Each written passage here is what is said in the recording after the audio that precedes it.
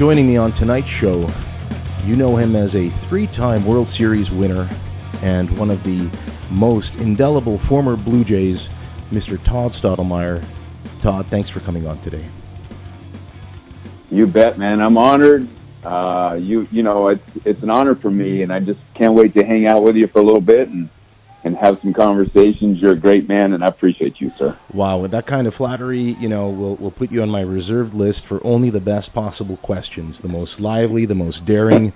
Let's get down to brass tacks, because as you know, this past week in particular in Blue Jays land has been tumultuous to say the least, and I wanted to start by getting your impressions of this 2017 edition of the Toronto Blue Jays, in particular, what to do in a regular season where you start slowly and find yourself having to work hard on a month-to-month basis just to get back to 500. What are your impressions of this team, and should fans be worried that they're off to such a slow start that historically has shown will not lead to the postseason? Well, first things first. Look, everybody loves the winner. There's no question about that, and it doesn't matter whether it's in Toronto, it's in Boston, it's in New York. You know, everybody has the same concerns from a fan standpoint, from a media standpoint when a team gets off to a slow start. Let me say this, that, you know, it's really just keeping things in perspective. And, you know, a lot of times we'll look at a start or we'll look at a section of the season and people are like, oh, they're not going to make it based on a week or based on a month. And here's what I would tell you. It's like, you know, first of all, it's like, you know, from an organization standpoint, from a management standpoint, from a coach's standpoint, from a player standpoint, first goal should be right now is just get back to 500. Work like crazy to get to 500. That should be goal number one. Then at the point that you reach that pinnacle of you're a 500 ball club, where you've got 4+ months, right? Mm-hmm. Or whatever time is left. I mean, this thing is just getting started. And then it's just about breaking it down to one series at a time. And within that one series, it's about breaking it down to one game at a time. So you get to a 500 club, first goal number one, let's get to 500. Let's work like crazy to get to 500. And then at that point, it's like, let's just try to win this series. Let's win 2 out of 3. Let's win 3 out of 4. And you begin to break your season down mentally, and you break your season down from a 6-month season down to a 3-game series, down to 1 game, down to 1 pitch. And when you start breaking the season and the game of baseball down to just the next pitch, that's when you give yourself the best chance to have success. I mean, Cito Gaston, you know, I remember he was famous, and I'll tell you, I carry a speech he gave with me to this day, and you know, he was a guy that didn't have a lot of locker room speeches, there wasn't a lot of locker room meetings, but when he had a meeting, I got to tell you something, you could hear a pin drop, because when he spoke, people listened, and it was like, you got to know yourself, number one, and my challenge would be inside that clubhouse. It's like, guys, you got to know your strengths. You got to know your weaknesses. That's number one. I remember this came directly from Cito Gaston. Number two is you better know your teammates. You got to know your teammates' strengths, and you got to know your teammates' weakness. You got to know how you can count on your teammates. That's number two. And then number three, you have to know the competition. And if you can break the game of baseball down, I got to know my strengths and weaknesses. I got to know my team's strengths and weaknesses, the guys on my team that are my teammates, and then the people I'm competing against. You can focus on those three things from pitch to pitch and break the season down just to the next pitch. You can't believe what can be accomplished. And then it's like, we're not looking at a start or a week or a month or this or that. It's like, guys, the game of baseball is not broken. That, you know, that's the 162 games is a marathon, man. And here's what I would tell you. What if the Blue Jays right now got on a winning streak and they won 18 of the next 20? Could you believe? What if that happened? And by the way, that can happen with this club. It's not that it can't. It absolutely can with the talent they have. They could go on a run. They could win 17, 18 games out of 20. Everybody in Toronto at that point would be like, man, the Blue Jays are back. These guys are going all the way. the atmosphere and the mindset around this organization, everybody would forget the slow start immediately. They would forget the slow start. And of course, that's just the nature of the game. That's right. And of course, if anyone is an authority on slow starts, it would be someone who went through the experience with a team that started 12-24 back in 1989. Do you see any parallels between the Blue Jays of that era and the one that we have in present day in terms of what preceded this slow start? 1985 coming so agonizingly close in the playoffs. 1987, that surreal, tragic limp to the finish line that cost them the chance for the division title on the last day of the season. And, of course, 1988 had a lot of promise and didn't quite work out. Now we're in 1989. You're 12-24. You've got your clubhouse leader, Cito Gaston, whom you have been always very quick to point out how his style of leadership and mentorship influenced the players around you. Do you see parallels with the way John Gibbons is handling this club? And the reason I ask that is you made an interesting point. You think this team is good enough to reel off long winning streaks, notwithstanding these injuries. What makes you believe that this team is channeling some of the components or elements you've experienced when you were with that team in 1989? It's hard. I'll tell you, it's difficult when you start trying to, parallel, one team against another team. Here's what I would tell you. The only thing that really matters is what are those players, what are those coaches, what is that manager, what do they truly believe with the talent they have? You see, do they believe, even after a slow start, that the possibility of them winning, not only today, but winning long-term into this 2017 season and being a playoff and World Series contender? See, I would tell you the thing about 1989, even though we got off to a slow start and, I was the young guy on the club, the players inside that clubhouse never lost belief. They were never pointing the finger at somebody else. There was no blame games going on. There was no garbage inside the clubhouse. It was just the fact that we weren't playing well at that time. And, we all know that, unfortunately, Jimmy Williams, he took the heat and brunt of our club getting off to a slow start. And, they let Jimmy go. Cito takes over, and from the time Cito took over, remember now, don't forget when he took over, he was the intern manager. And I'll never forget Cito's first day in action, because on his first day as the manager, I was his very first move, sending back to the minor leagues. So that for me, it was, and I remember Cito had to call me in his first day as the manager. His first move as the manager is send Todd Stottlemyre back down to the minor leagues. Probably wasn't a fun conversation for Cito. Obviously, I didn't like what Cito, the message he was delivering to me that day. I was like, man, new manager, and guess what? I got a new role. I'm a starting pitcher in AAA, man, and I had to fight my way back. But I would just tell you that the guys, because of their belief level and the ability and the talent. See, those guys today, I don't know where they're at. I don't know what their mindset is like. But, if as long as they believe inside that locker room that they have the talent to win, then absolutely it is possible for them to win. No question in my mind, because they have the talent. So if I was going to make any parallel, I would just say that is a very talented organization. That's a very talented team. The talent just has to believe and go to work and break the game down one pitch at a time, and not focus on what's in the past, not focus on the next 4 months, only focus on the next pitch of the next game. That's a great philosophy, especially when considering that clubhouse adversity is experienced differently by the group of soldiers ready to go to battle on the baseball field. Is it safe to say that in 1989 you were surrounded with the right type of characters and dispositions around you from athletes? Obviously, you've got a new manager coming in who's your batting coach, so there's that familiarity. But that team finished with 89 wins after starting 12 games under 500. And you played something like 620 ball the rest of the way, which when you calculate what the Blue Jays of today need to do in order to make the playoffs, they basically have to play near flawless 600 ball at this stage in the season.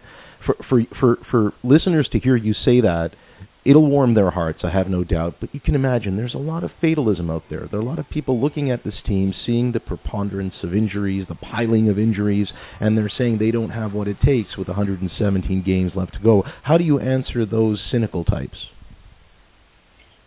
I mean, once again, it's like, we've seen it. You can go back and look at the history of the game, and you know that there's been teams come from, they look like they were out of it, where they look like, hey, a key injury here, a key injury there. But, here's what else I'll say is, let's not forget, sometimes, and a lot of times, a team, when you get to the end of the year, and when a team, especially a team that wins, it was somebody that came up, or it was a trade that was made.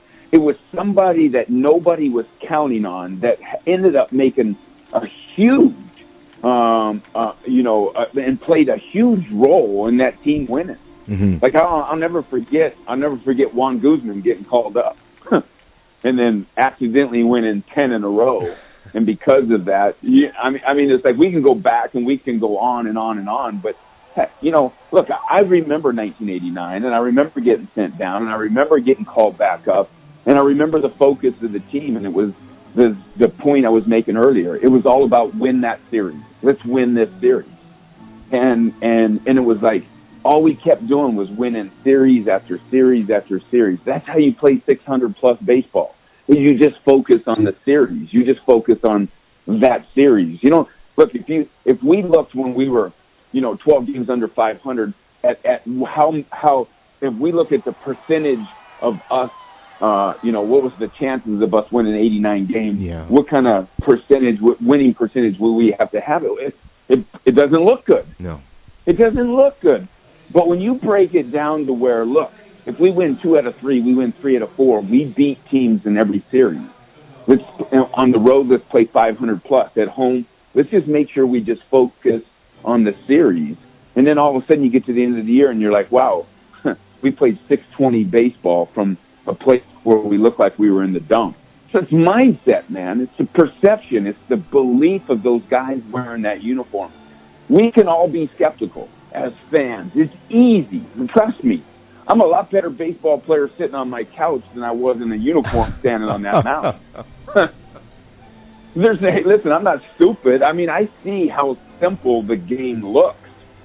But, there's emotion, there's pressure, Sure. There's all the things that are boiled down to that athlete at that time. And I'll tell you that it comes down to winning a championship, comes down to the mindset that you can create. So if I was going to give any advice or offer anything, I would be like, I would have John Gibbons. The only thing I would say to him is, man, let's get these guys focused on the next pitch, the next game. Let's win this series and forget everything else. And don't give power to anything else. Let me tell you something. People are going to talk about injuries, and the more we talk about injuries, the more injuries you get or the bigger the problem it is. How about let's win today? Let's win this series. That's my focus. That's what I would have. Well, and that's great advice, because we'll touch on the injuries front, if you will, but I just realized you didn't even have the luxury of a wild card to go after. I mean, fans forget that winning back in the late 80s, early 90s involved winning your division outright, competing with teams, and sometimes coming up painfully short, whereas here the Blue Jays are sitting 5.5 games up out of the wild card slot as we speak. Again, with 117 games to go, you tell anyone in that room that they can't get to the postseason, and they're just going to throw you right out of that locker room. Yeah, man, let me tell you something. You're 5.5 games out. Go win 8 out of 10. Watch what happens. Go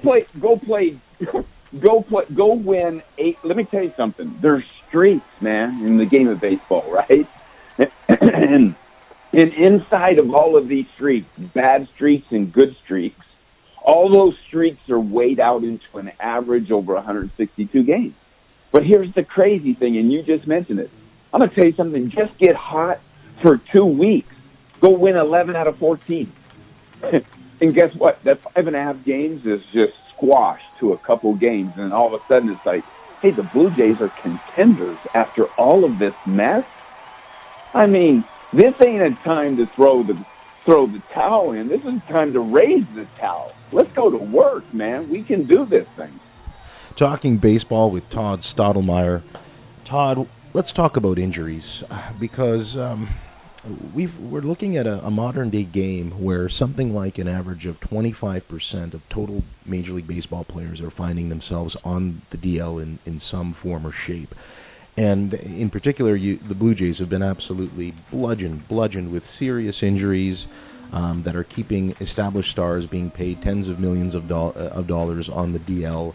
What are your thoughts about what seems to be an epidemic, or maybe it's not, maybe you don't perceive it as an epidemic, but how do you compare these injuries and the conditioning that went into the late 80s preparation for baseball compared to what you're seeing in 2017? Well, this isn't going to be, my answer will probably not catch a lot of favor from the modern day player. And I understand why. But I'll say this, is that, when I was a player, and I hate to be that guy, but, you had to fight guys to get them on the DL. And matter of fact, if somebody went on the DL, the person who replaced that person got hot. The other guys in the locker room remember the guy Wally Pipp, mm-hmm. right? and we were like, oh man, how's that guy So you had a fear. There was a fear, somewhat of a fear. You go on a DL, and it's like, hey, you got to get back off that DL. And if somebody got hot, hey, man, that team doesn't want you back off that DL. Now, the game has changed. And where the game has changed is, you're right, there are tens of millions of dollars. And look, there are people that are like, hey, we're paying the players so much money from an organization standpoint that we can't take any chances on a long-term injury. I understand it. I get it.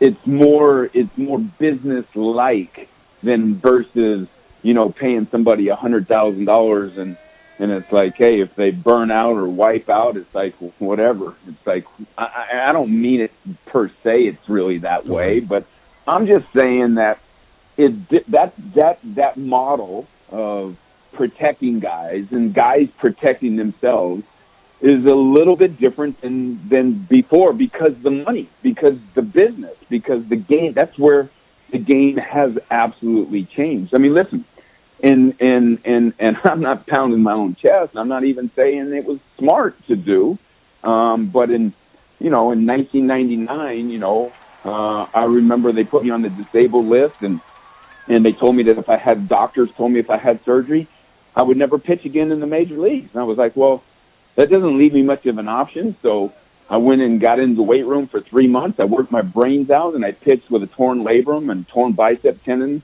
and a hole in my rotator cuff and an ulnar nerve that was sublexed. And every pitch was painful, but I was fighting just to have longevity of my career and want to go out there and compete. And I would tell you that I was getting paid a lot of money at that time.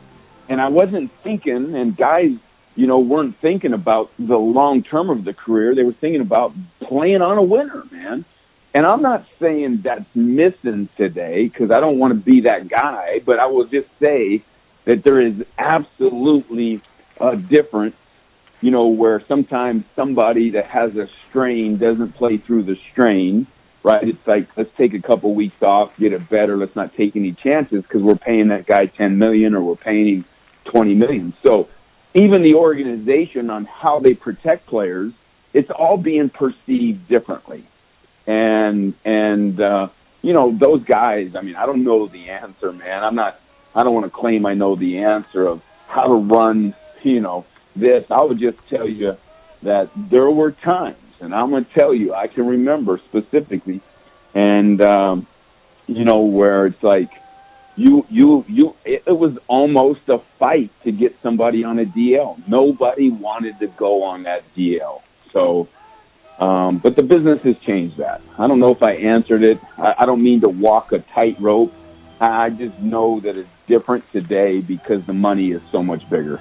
I think you did a splendid job of straddling the line between what are essentially two growing sentiments of thought from fans. There's the fan who thinks that pitchers are being, or players are being maybe babied and coddled when they can go out and actually get the job done, i.e. playing through the pain with the kind of desperation you mentioned because you might lose your job. And then there's the other growing perspective that with these big contracts, there's a sense of entitlement. So you have a lot of players who, at the first sign of any kind of threatening injury or potential negative sign of their health, are quick to put themselves on what is now a different DL system, a 10-day DL versus a 15-day DL. ESPN, Todd, was writing about how pitching culture is really having to take a look in the mirror and look at itself to understand what's happening for the future of the game. John Smoltz was very critical about the fact that in an era of power pitching and 100-mile-an-hour fastballs, the reason we're seeing a lot of these injuries, in particular to pitchers, is because they're not doing the right kind of development. Organizations aren't developing players to be flexible and malleable to be pitchers, and instead they're developing cannonball tossers or incendiary pitchers who are out there to just blow everyone away. How do you feel about what's happening with the pitching culture today relative to what you experienced, knowing that there's been some profound change in what we're seeing with established stars going down with the kinds of injuries that look as though they're elementary and could be avoidable? Well, you know, it's a difficult subject. I'll say it this way, and I think that, I firmly believe what I'm getting ready to tell you is absolutely the truth, and that is that, you know, there are only so many pitches that a major league pitcher is probably going to, because it's unorthodox, it's not natural, and eventually it seems like most guys eventually break down. And that's just the nature of the beast, right? That's the nature of the game, or that's the profession we're in. And it's like, but, here's the but. And that is that, you know, when it comes to pitch counts and this whole game of pitch counts, when should I take a guy in, guy out, and you know, it's very specialized with relievers and middle relief and short relief and setup guys and all of that. And that's all great. But at the end of the day, it's like, you know, it'd be kind of like running a marathon, right? And if you trained properly to run a marathon and you ran the marathon, your body is still going to go through some aches and pains at the end of the marathon. But what if you didn't train properly to run the marathon? Well, your body is going to feel night and day different. It's going to go through so much more stress. Same thing with a Major League Baseball game. See, when I'm winning 9-0, or I'm winning 7-1 or 7-2, the stress that I'm going to put on the next pitch. See, because if the guy at the plate takes me deep, I'm not behind. I'm still ahead. If I'm winning 7-2 and the guy takes me deep, I'm now winning 7-3. So what? But if that game is 2-1, right, now there's stress on that pitch. So the stress is different. It's not the pitch count. It's the stress on the pitch count. I mean, I remember Greg Maddux one time saying he threw 85 pitches. They took him out of the game, and he told the writers afterwards, he goes, you know, I was spent. I was done. And they're like, Greg, you only threw 85 pitches. Yeah, but it was a 1-0 game. Every pitch I threw counted. And it was like I was one pitch away from a tie ball game on every pitch for 85 pitches. That's a lot of stress. How about if Greg Maddux is winning, you know, 5, 6, 7-0? You could throw 100, 110, 120, 130 pitches, and you could win 7-0. You show up at the ballpark next day, you feel like you could pitch again because there wasn't the same amount of stress on the pitch. So it's not the pitch count. It's the stress of the pitch count. I think that's missing somewhere. Now, I don't know, and I don't have any statistics to say that's absolutely the case, but it's like, you know, where is that guy in today's game that's throwing 120 pitches? 120. Listen, if I had a 100-pitch count when I was with the Toronto Blue Jays, I'm not sure if I would have ever pitched 5 innings. Really? You know, I mean, there was. I mean, think about it. We all remember it was like, look. As a young pitcher, there's a lot of times, man, just to get through the first inning, I might have thrown 30, 40 pitches and then go after inning number 2, I got 60, 65 pitches, and then I catch my groove, and now I'm into the 6th or 7th inning. but I threw 115, 120, 125 pitches to be average. But your great pitcher, your power pitcher, man, when he's only throwing 100 pitches and he's winning 5-0, and you take him out because of a pitch count, you're losing development in that guy running his race, that marathon. That's kind of, if there's any spin on it that I believe that there's a theory, I would buy into that one. I'm curious, what's the highest amount of pitches you remember throwing in a baseball game during one of your starts? I'm not even sure they kept count all the time, but, I remember, we all have our college stories. I threw 187 pitches one time in a game, but, I don't know. There were a lot of times I threw 130, 135 pitches, maybe 140 pitches. I remember I pitched in Oakland, probably the best game I ever pitched where I didn't win, right? I got a no decision against the Kansas City Royals. I pitched 10 innings. I struck out 15 that day in Oakland in 1995. You think about it. You strike out 15, you pitch 10 innings, you're throwing a lot of pitches. I have no idea how many pitches I threw that day. But at the end of the day, it was like, and that was the 1-0 game where I gave up a home run. To a guy that's not a home run hitter with 2 outs in the ninth. I'm like, geez, bad time to give up a home run, but whatever.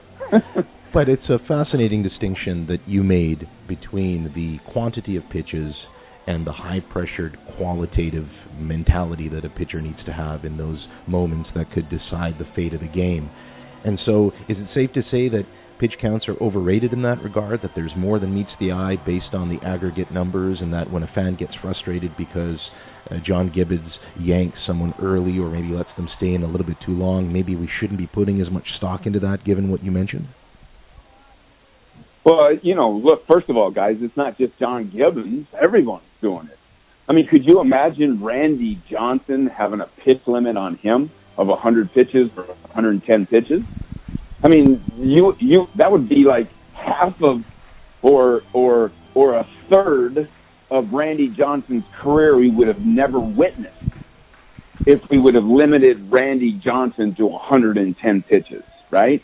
Yeah. And it's like I just look and I'm like, hey, look, I would just say this, that it's not John Gibbons, it's not the Toronto Blue Jays, the game of baseball, the pitch counts. I believe the theory on pitch counts, I believe it's off.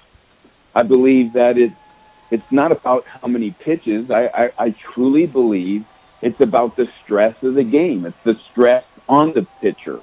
And I just know that when you put stress and you put physical and mental stress on doing an activity, your body's going to feel differently than if there's no mental or physical stress on the same activity. So if that's the case, it has nothing to do with pitch count now. It's the amount of pitches under stress. I believe they're night and day. It's the difference between night and day. So how does a Blue Jays fan today digest the full scope of injuries that have plagued their starters this year? Because let's face it, Todd, last year the team had one of those rare miracle years of pure health, healthy, free, not having to worry about injuries. All 5 starters, I think, started at least 30 games, and it was one of the reasons why they played in the postseason. This year, we've got key cogs in the wheel. No one's really heard an update on J-Happ for a while. Aaron Sanchez is on the DL again with various different ailments related to either his fingernails or his fingers themselves. And the same thing happened with Liriano, who's a veteran player. They're all different injuries, but they all seem to have happened at once. So now you've got this kind of piecemeal approach where you're basically doing what you can to get through the 5-starter turnover and still try to win series and compete, which is another daunting element to today's run at trying to be a playoff team. How do you perceive all that? Is that just bad luck, or do you think it does attribute itself to maybe the way the conditioning staff is approaching, the front office is approaching the way they manage the pitchers, or maybe their pitchers are becoming very, how shall we say, proud in what they want to do, as in the New York Mets case with Matt Harvey and Noah Syndergaard? These were not decisions the organization made. In some cases, it's just the pitcher saying, let me throw the ball, and then having a poor result. What can we attribute all this bad luck to, this bad health? I don't know. My best answer that I can tell you today on this is that, injuries are a part of the game. Once again, what pitchers do is so unorthodox. It's just a part of the game. And sometimes, when it happens to multiple starters, right, then everybody's looking for an answer. There must be a problem. And I would just tell you that the problem is what we do is unorthodox. It's a part of the game. And because it's a part of the game, when it happens to multiple guys, the fan thinks there must be a problem. There's got to be a way to create a solution here. And sometimes it is what it is. And it's unfortunate, hey, look, a lot of times the difference between a winning club and a losing club at the end of the day is the key injuries that happened or the long-term injuries of that ball club during that season. That's just the way it is. Unfortunately, guys, that's the game of baseball. I mean, I know that there are some different staffs around the league that are missing 2 or 3 starters. It's difficult it's starting pitching is so rare to have good starting pitchers that you think about it. Trying to replace one guy is tough. Try to replace 2 or 3 guys, and the problem is all of the heat now is boiled down to because what happens next is now the bullpen is overexposed to what they should normally be pitching. They're pitching a lot more. So now you have overexposure to a bullpen. And then it starts to break and things start to crack. It's just the only thing I can tell you is in today's game and in any game, I guess in any era, it's more than a 25-man roster. It's like when somebody goes down, who's that 26th guy? Who's that 27th guy that's going to fit in and still help us be able to win a championship? So sometimes it's like when you look at an organization, you look at a time, you look at injuries, and it's the beauty of having depth. And that depth sometimes is there might be a guy playing in the minor leagues that on another club might be on a major league club, but because of the depth of an organization. So I don't know if I'm probably, I'm not giving you a point-blank answer. I guess my only point-blank answer on this subject is I understand. I know injuries are a part of the game.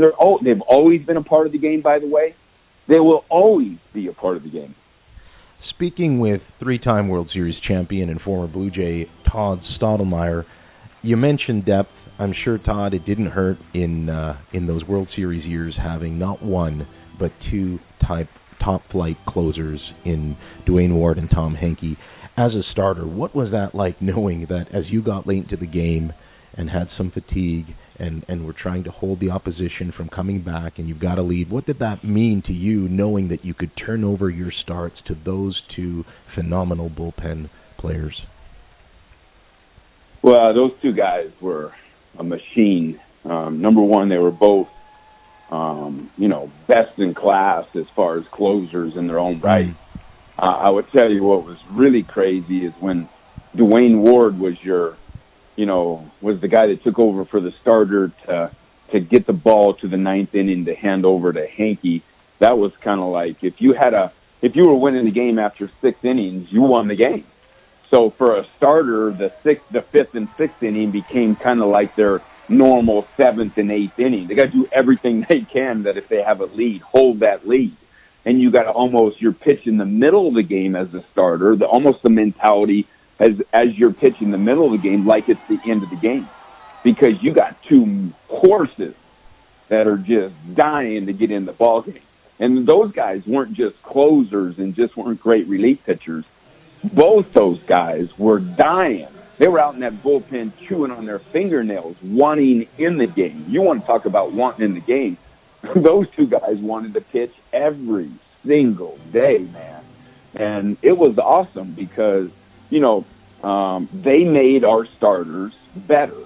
There's no question about it. And because they were so good and because teams, even when teams would play us, they feared getting to the 7th inning with us because they knew there was a guy by the name of Dwayne Ward that was going to be coming in and smoke coming out of his ears and throwing 95-mile-an-hour sinking fastballs, which was unheard of at the time, that were like cannonballs going up to the plate. So I mean, it was pretty crazy. I would just tell you that there was a huge benefit to having both those guys in our bullpen without question.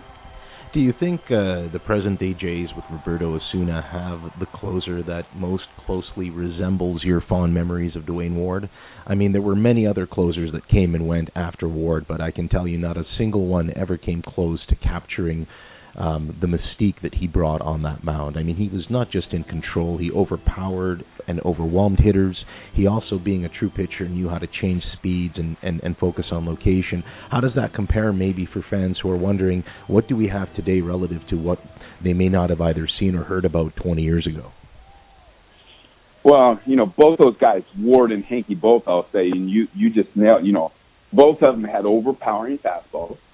And then Wardo had this incredible curveball that he could throw, and he could throw it at any time. So he was like, and it was when you're throwing 95-mile-an-hour sinkers up there with extraordinary movement, and then you throw this 12-6 bender, it's crazy. And then you had Tom Hanky got an overpowering fastball, and then he got whatever he called it, split finger, forkball. I think he called it his dreaded fish pitch or whatever. That's right. And, guys are swinging 2 and 3 times before it got to the plate. But, both of them were absolutely two-pitch pitchers. And, the power, but look, here's what I would tell you. You can look across the diamond, right, and arguably maybe the greatest closer of all time, Mariano Rivera, was a one-pitch pitcher. So as a closer, do you got to have 2 pitches? I would probably say no. Does it help? Absolutely. Did those guys both have 2 pitches? Yes. Did the greatest closer, arguably of all time, have 2 pitches? Not really. He threw a cut fastball, I think, 97, 98% of the time. So, it's hard, man. I'll tell you, it is so hard to make comparisons one versus another. Sure. I would just say that I was absolutely very fortunate to have those guys coming in behind me, no question. There were a lot of times, man, and I was young, I was struggling, I was trying to find my own. I can't tell you how many times I gave the ball to Dwayne Ward, bases loaded, no outs, and he'd shut them down 1, 2, 3 and save all the runners. I mean, he was a beast, man. He truly was, and it's interesting because there are local sentiments here with the media, with certain journalists who like talking about how a baseball franchise in 2017 shouldn't be spending money in the bullpen. I've never agreed with that.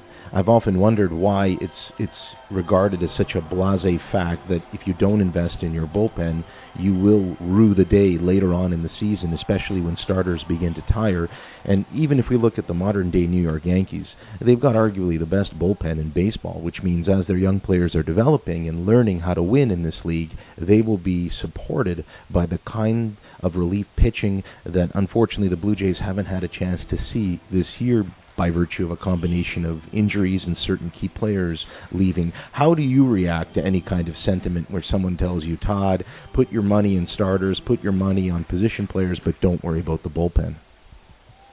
Yeah, I'd be just the opposite, actually. If I was putting a club together today, I might start with, okay, if I'm winning in the 7th, 8th, and 9th, who do I got? Because I want to make sure that I win that baseball game based on having the best talent I can find for the 7th inning, 8th inning, and 9th inning. And I got to tell you that it's kind of like, you have a team that scraps and you have everyday players. Let me tell you something, everyday players, I have so much respect for them, day in and day out, man, going through that grind. I tip my hat to them, 162 games.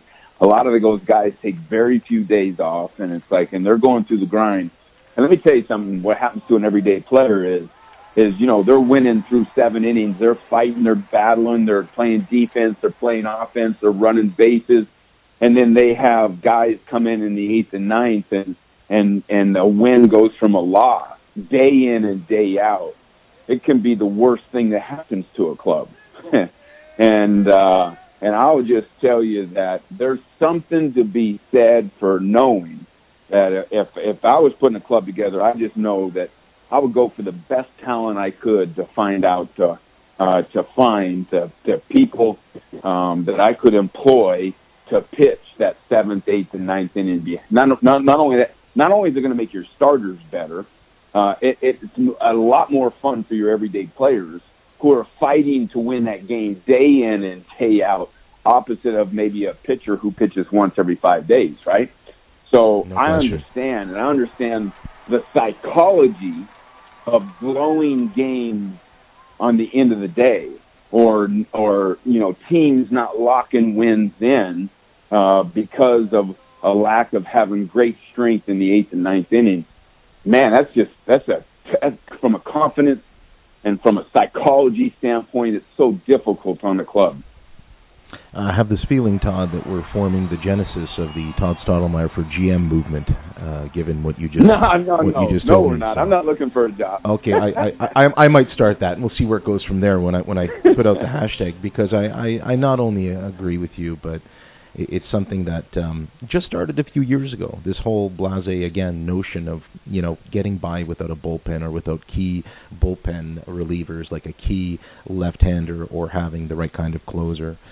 Speaking with Todd Stottlemyre, 3-time World Series champion and former Toronto Blue Jays player.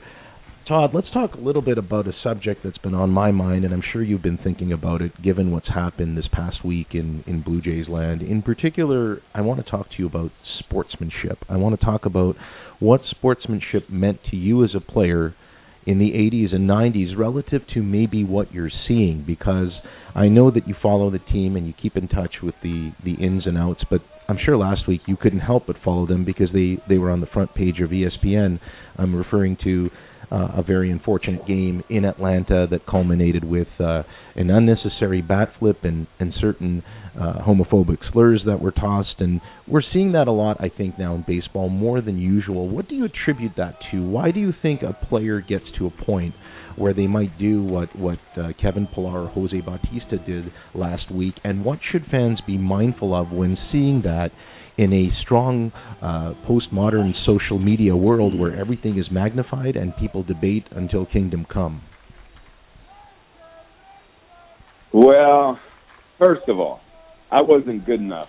I wasn't good enough to make the front page. I wasn't good enough to, I wasn't good enough to show off, number one. It's funny. I have an 11-year-old son, and, it's like my 11-year-old son, is watching all of these guys. And I look, and hey, there's some things that I said to the media. I had some moments in my career that I'm not, I wouldn't tell you that I'm so proud of. They were learning lessons. I will say this, first of all, first things first. Look, there's a lot of pressure and stress on these guys, number one. So sometimes they're emotional, the way they express themselves, might be heat of the moment. So let me just say that first. There are some heat of the moment expressions that might be a little bit out of character. So I'll start there. And then I'll go to my 11-year-old son. And I remember watching my 11-year-old son. He'll play in a game, and I'll see him do something. I'm like, and I asked him after the game, where did you get that from? He's, Dad, I've seen it on TV and so. And I said, let me tell you something, son. I said, you know what cool is? You want to look really cool on the baseball field? Cool is playing as hard as you can play. That's cool. I'm going to tell you what's not cool. Showing someone up or trying to act cool when you're not cool. So I would just say it's like, people know me. I'm not real big on somebody showing somebody up. I just don't think there's room for it. We're all trying hard. Everybody should respect. You should have a mutual respect and for the opposing guys. I just don't know if there's room to have the, Hollywood piece of the game. Now, it's okay if it's an emotional thing, and things happen because there's a lot of stress, but never to show somebody up, never to badger somebody with it, Look, we would always take care of that. If something happened like that, it was taken care of in between those lines. But I'll just say that first things first is I understand that there are a lot of pressure. There's a lot of stress.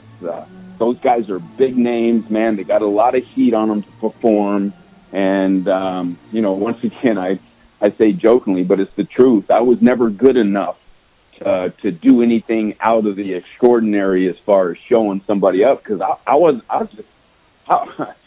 grinding to be as good as I could be and competing against the level of the players. But I just say that the coolest game in the world is a game where two teams are battling back and forth, where two pitchers are battling back and forth, where hitters are battling pitchers, and pitchers are battling hitters. In the game of baseball in its purest form is it's all-out massive action on that baseball field, everybody trying hard.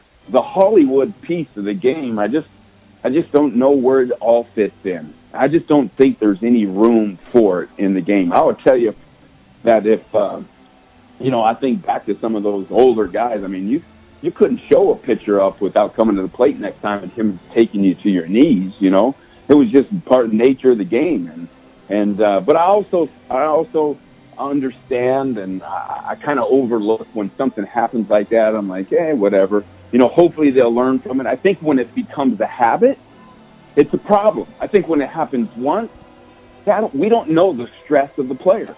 We don't know the pressure that player's feeling at that moment when he expresses himself. So I would tell you, sometimes, it's kind of like that bat flip. We all remember the bat flip, right?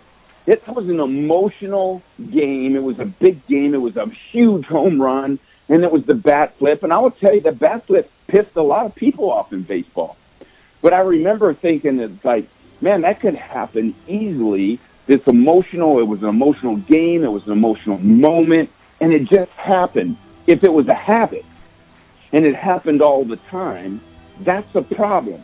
But something that happens once, sometimes we got to just look the other way and say, all right, it happened, let's move on. But when it becomes habitual, that becomes a problem. And to me, there's no room for the habit of being showboats and all this other crap. Well, it's interesting because you started mentioning retaliation, the unwritten rules of baseball. And it suddenly dawned on me that it shares some similarities, perhaps, in hockey during the era of the enforcer, where if you did something to the other team's star player, you knew you were going to be held accountable because the other player's goon or enforcer would come in and rough you up as a consequence. The NHL gradually eliminated that, which has become a sore spot for a lot of hockey purists who say no one's really policing the game. A lot of the stars are getting hurt with impunity. Baseball has these unwritten rules which are supposed to, quote, protect the stars. But I'm wondering how you feel in an era where certain pitchers who have 100-mile-an-hour arms are throwing at certain stars' heads, for example. I think of Manny Machado and how he reacted about 2 weeks ago when he kind of came close with his brush to death, so to speak, from that fastball that he experienced. How far should Major League Baseball go in protecting its players, and is it doing enough in the face of those who might be not adhering to the unwritten rules and trying to exploit them, either with too much bravado or with a lack of class or sportsmanship, which is creating a lot of these bench-clearing brawls that we've seen an inordinate amount of in the first 2 months of 2017?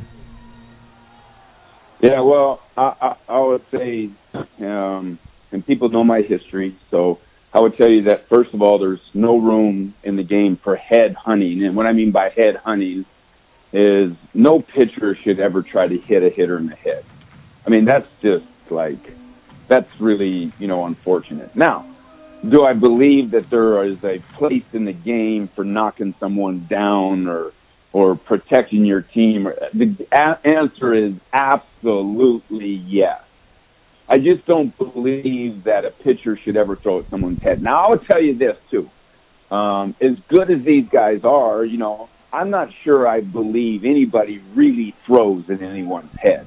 I think that, they might be trying to hit some guy in the ribs or throw a ball behind their back or below down by the feet, move their feet or brush somebody back or knock them on their butt. I believe that's all part of the game, man. Now, but I would tell you pitches get away, and sometimes it looks like the guy was head hunting, and he really wasn't head hunting. He was just maybe trying to knock the guy down. I would tell you that I wish I was that good that I could pinpoint every pitch, but I'm not, and I don't believe anybody is. So I would say the head hunting, I understand when hitters get mad when a ball maybe, is bouncing off their helmet or a ball is up around their head. I can understand the frustration there, I said, but at the same time, it's like, hey, getting knocked down, getting brushed back, taking a ball somewhere because of something going on around in the game. It is what it is. I remember I got kicked out of a game, and I believe I was suspended at the time, and the commissioner wrote me a letter, and the letter said, Todd, he says, in your major league career, you've been ejected 8 different times, you've been suspended twice. You know, you're becoming a real problem, and this and that. And then I had an arbitrary arbitration call with the commissioner, and the commissioner asked me for my response, and I said, honestly, they deserved it. And he says, what? I said, honestly, I said, I'm not going to tell you I intentionally threw at that guy and tried to hit him, but if the pitch did hit him, I'm telling you, Commissioner, he deserved it. And he was like, that's really your stance? And I said, absolutely, that's my stance. And I said, matter of fact, that's the way my father taught me to be a pitcher and play the game of baseball, and I'm refused to back down from it. And the guy says, you know what? I love your answer so much, I'm going to cut your fine in half, but you're still going to be fined. And I said, thank you so much. Have a great day, Commissioner. Wow. I'm like, hey, man, I mean, look, were there times that I had to do things on the mound to brush somebody back, to knock them down, to drill them? The answer is yes. I had to. It was, and do I believe that it's a part of the game? The answer is yes. Should I hit the guy because he hits me 40 rows in the seats for a home run? Should I hit him the next time up? No. You shouldn't retaliate for getting your ass kicked in a game. But there are some retaliations when your hitters are getting knocked down and when your hitters are getting hit, should something be done about it to let the other pitcher know, if you're going to pitch inside, I need you to be more careful. So what would I do? I would take the biggest star on that team and I would knock him on his ass, and I was okay with it. That's part of the game. That's fantastic. I'm wondering which Blue Jay starter today has the closest resemblance to the Todd Stottlemyre mentality and dispositions when it came to facing hitters. Which pitcher reminds you of you on the Jays today? I don't know. That's up to for whatever. I don't know if that's even a good thing that somebody is like me. But I will tell you this, that, hey, I'm okay with that. But I don't remember who it was now. I was watching the highlights, and the pitcher was saying, well, come on out here then. Who was that? It was like a week ago or something. And the pitcher was telling the hitter, I don't remember who it was now. And they were like, basically, if you don't like it, come on out here. And I was like, I like that guy. I don't remember who it was now, but hey, listen, man. At the end of the day, there are some unwritten rules in the game of baseball, and I believe they're there. That I believe that it's okay. It is what it is. So they are what they are. And I mean, look, some of these hitters that are complaining today, thank God they didn't play against Bob Gibson. Absolutely. I mean, forget about my era. How about that era? Absolutely. Hey, man, some of these hitters today, you guys should be thinking, you should be getting on your hands and knees and thanking God you don't have to hit against Goose Gossage. I was going to say, or some of your contemporaries that you remember, like Jack Morris and Dave Stieb. I wouldn't want to face either of those gentlemen if I'm on the wrong side of their temperament for that day. Yeah, I mean, but, I once again, I don't believe there's room to be hitting guys because you're not doing your job. Look, if you're not doing your job and the hitters are teeing off on you, that's because you didn't do your job. You shouldn't take it out on them by drilling them. But it's when an opposing pitcher, once again, when he's over-aggressive on the inside, he's knocking your hitters down.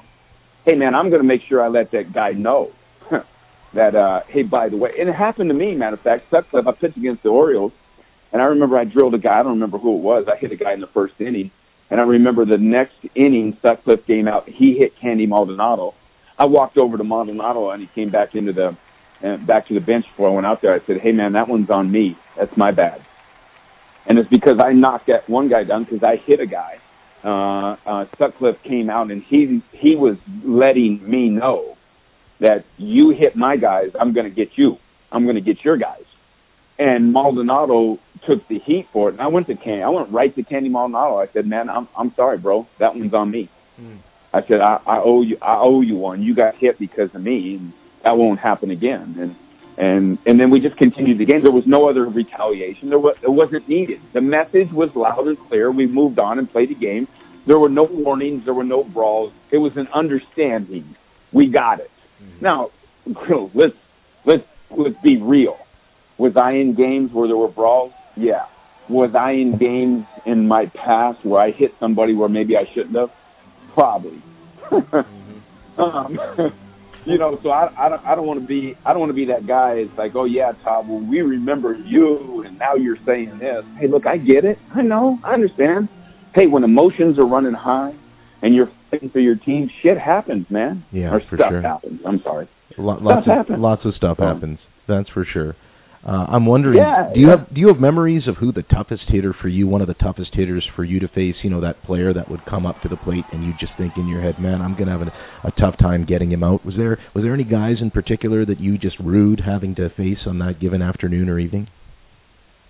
Well, you know, Canseco just crucified. Early in my career, he was hard on me. Later in my career, after I left the Blue Jays, I used to get Jose Canseco out. But when I was with the Blue Jays, Canseco killed me. Here's another guy, Matt Noakes. I don't know if you remember the name Matt Noakes. Yeah. Detroit Tigers, that guy right? took me deep. He took me deep 9 times. Matter of fact, I'll tell you a story. I don't remember exactly what year it was, but I'm pitching against the Tigers. I'm winning 9. It was either 7-0 or 9-0. It's the 9th inning. There's 2 outs. Matt Noakes walks to the plate, and I throw him a pitch. First pitch, he hits the ball into the seats for a home run. Ruins my shutout. Now, here's what's crazy. 5 days later, I'm pitching in New York. That game was in Detroit. 5 days later, I'm pitching in New York on Father's Day. It's early in my career. I'm still trying to get my first shutout, okay? On Father's Day in New York, I'm winning like 7 or 9-0. I don't remember exactly what this. I had a big lead. I got 2 outs in the 9th, and the Yankees pinch hit a guy that they traded for over the last couple of days. His name was Matt Noakes. I throw Matt Noakes. First pitch I throw to Matt Noakes, he takes me deep into right field. Ruins my shutout. Back-to-back starts, 2 different teams. Both times his 1 home run ruined my shutout. To this day, man, if I seen Matt Noakes, I'd run. Just completely in the opposite direction. You don't even go up to him. Yeah, man, it's like, yeah. Why do you think that is? Throwing the ball in the gap. Why did he have your number? Certain hitters see pitchers, better than they might see at somebody else, and it's like, it's kind of weird, It is what it is. I mean, Mark McGwire, I couldn't get Canseco out, but I could get McGwire out. Go figure, right? And it's crazy. I did well against Bonds. I did well against Griffey. I did well against those guys, and then I would have a guy like Chipper Jones. He just wore me out. I mean, it is what it is. Some guys have your number.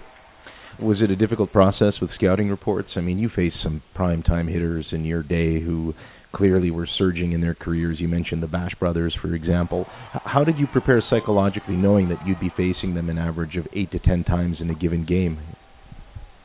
Well, Cito Gaston, I think back to Cito Gaston again, and it's like, he was big on preparation, man, and he really taught me. And then, if I have one regret, it was that I became the best pitcher that I could be after I left Toronto. Toronto never seen the best of me. They only seen the beginning of me and the maturity start to grow and try to start to get better. But I really became more of a complete pitcher and a better pitcher after I left Toronto. But a lot of it was because of my years in Toronto. So I owe it so much to Toronto, and I owe it to people like Cito Gaston because preparation was a big deal. And I would tell you that there were certain guys you would pitch against. You could get them out the same way all year long, and the hitter would never adjust. Then you would have the guys that you had to make adjustments every pitch, every plate of pitch. You had to pitch them different. See, I think about Tony Gwynn, and and pitching against Tony Gwynn. And Tony Gwynn, he studied pitchers so much, he knew every tendency. So you almost had to pitch against Tony Gwynn backwards. And what do I mean by that? And that would be like, well, if I'm thinking I should throw this pitch, I better not to Tony Gwynn because he knows I want to throw that pitch, so I'll do something opposite. You actually had to do that against some hitters. You know, Paul Molitor was that way. You know, Edgar Martinez was that way. Some hitters, you can just do the same thing time and time again. You could get them out, or you can, a high percent of the time, you can get them out. Other hitters, maybe you could never get them out. And then other hitters, you just had to switch it up. I don't envy the era you were in, Todd. I remember watching you battle the likes of professional, I say it in quotations because they were a cut above the rest, I think, professional hitters like Don Mattingly and Wade Boggs and Tony Gwynn and Kirby Puckett. Do you think that regardless of the number of stars that are being pushed by by Major League Baseball, does this era of baseball have a better caliber of hitter than the one that you experienced, or is it perhaps just a completely different philosophy compared to what you encountered as a pitcher having to battle through an at-bat with these legends? Man, I don't know. I would say those names you just mentioned were extraordinary professional hitters. They didn't just have talent. They worked their butts off at their craft. And what I mean by that, they worked their butts off at their craft physically and mentally. And you know, when they took batting practice, it wasn't to see how many balls they can hit in the seat. I remember Molitor, his first round in the cage during BP before a game, he'd hit everything to the right side, the whole round. And then the next round, he'd try to hit everything up the middle. And then the next round, he tried to pull every ball. So he was taking batting practice on purpose. He had intentionality in what he was trying to do. He was not only focused physically on doing and hitting that way, but mentally he was prepared, and he worked at the mental game, and he worked at what pitchers were going to try to do to him in certain situations. These guys not only had extraordinary talent, they worked their butts off at their craft. Those guys were a nightmare to pitch against. And it's interesting because some of them had long careers and some of them had careers that were shortened either by injury, but all of them shared the same experience of having a stretch of time in their baseball careers where they were simply the best of the best. And I guess as a pitcher, you just kind of hope to do your best against them and emerge relatively unscathed, even though you knew more often than not they'd find a way to get the best of you. Yeah, you know, we're missing out on a guy from my era that would probably be in every baseball conversation of that era if he wouldn't have gotten injured, and that guy's name is Bo Jackson. Absolutely. And, you know, I remember when Bo came into the league, you could throw the ball by him upstairs, and you could stretch the strike zone with him. But I also knew he was one of the most gifted athletes in the world, and strength and his burst and how he could go from 0 to like 100 in like a step. He was unbelievable. And as he was starting to craft the strike zone and not swinging balls out of the strike zone, he became so dangerous. And that's the time he actually got hurt. And it's like, if he wouldn't have gotten hurt, we could be today in every baseball conversation, we could be talking about Bo Jackson, but we're not because of his injury. It truly is a shame, especially given that he was such a superlative two-sport athlete.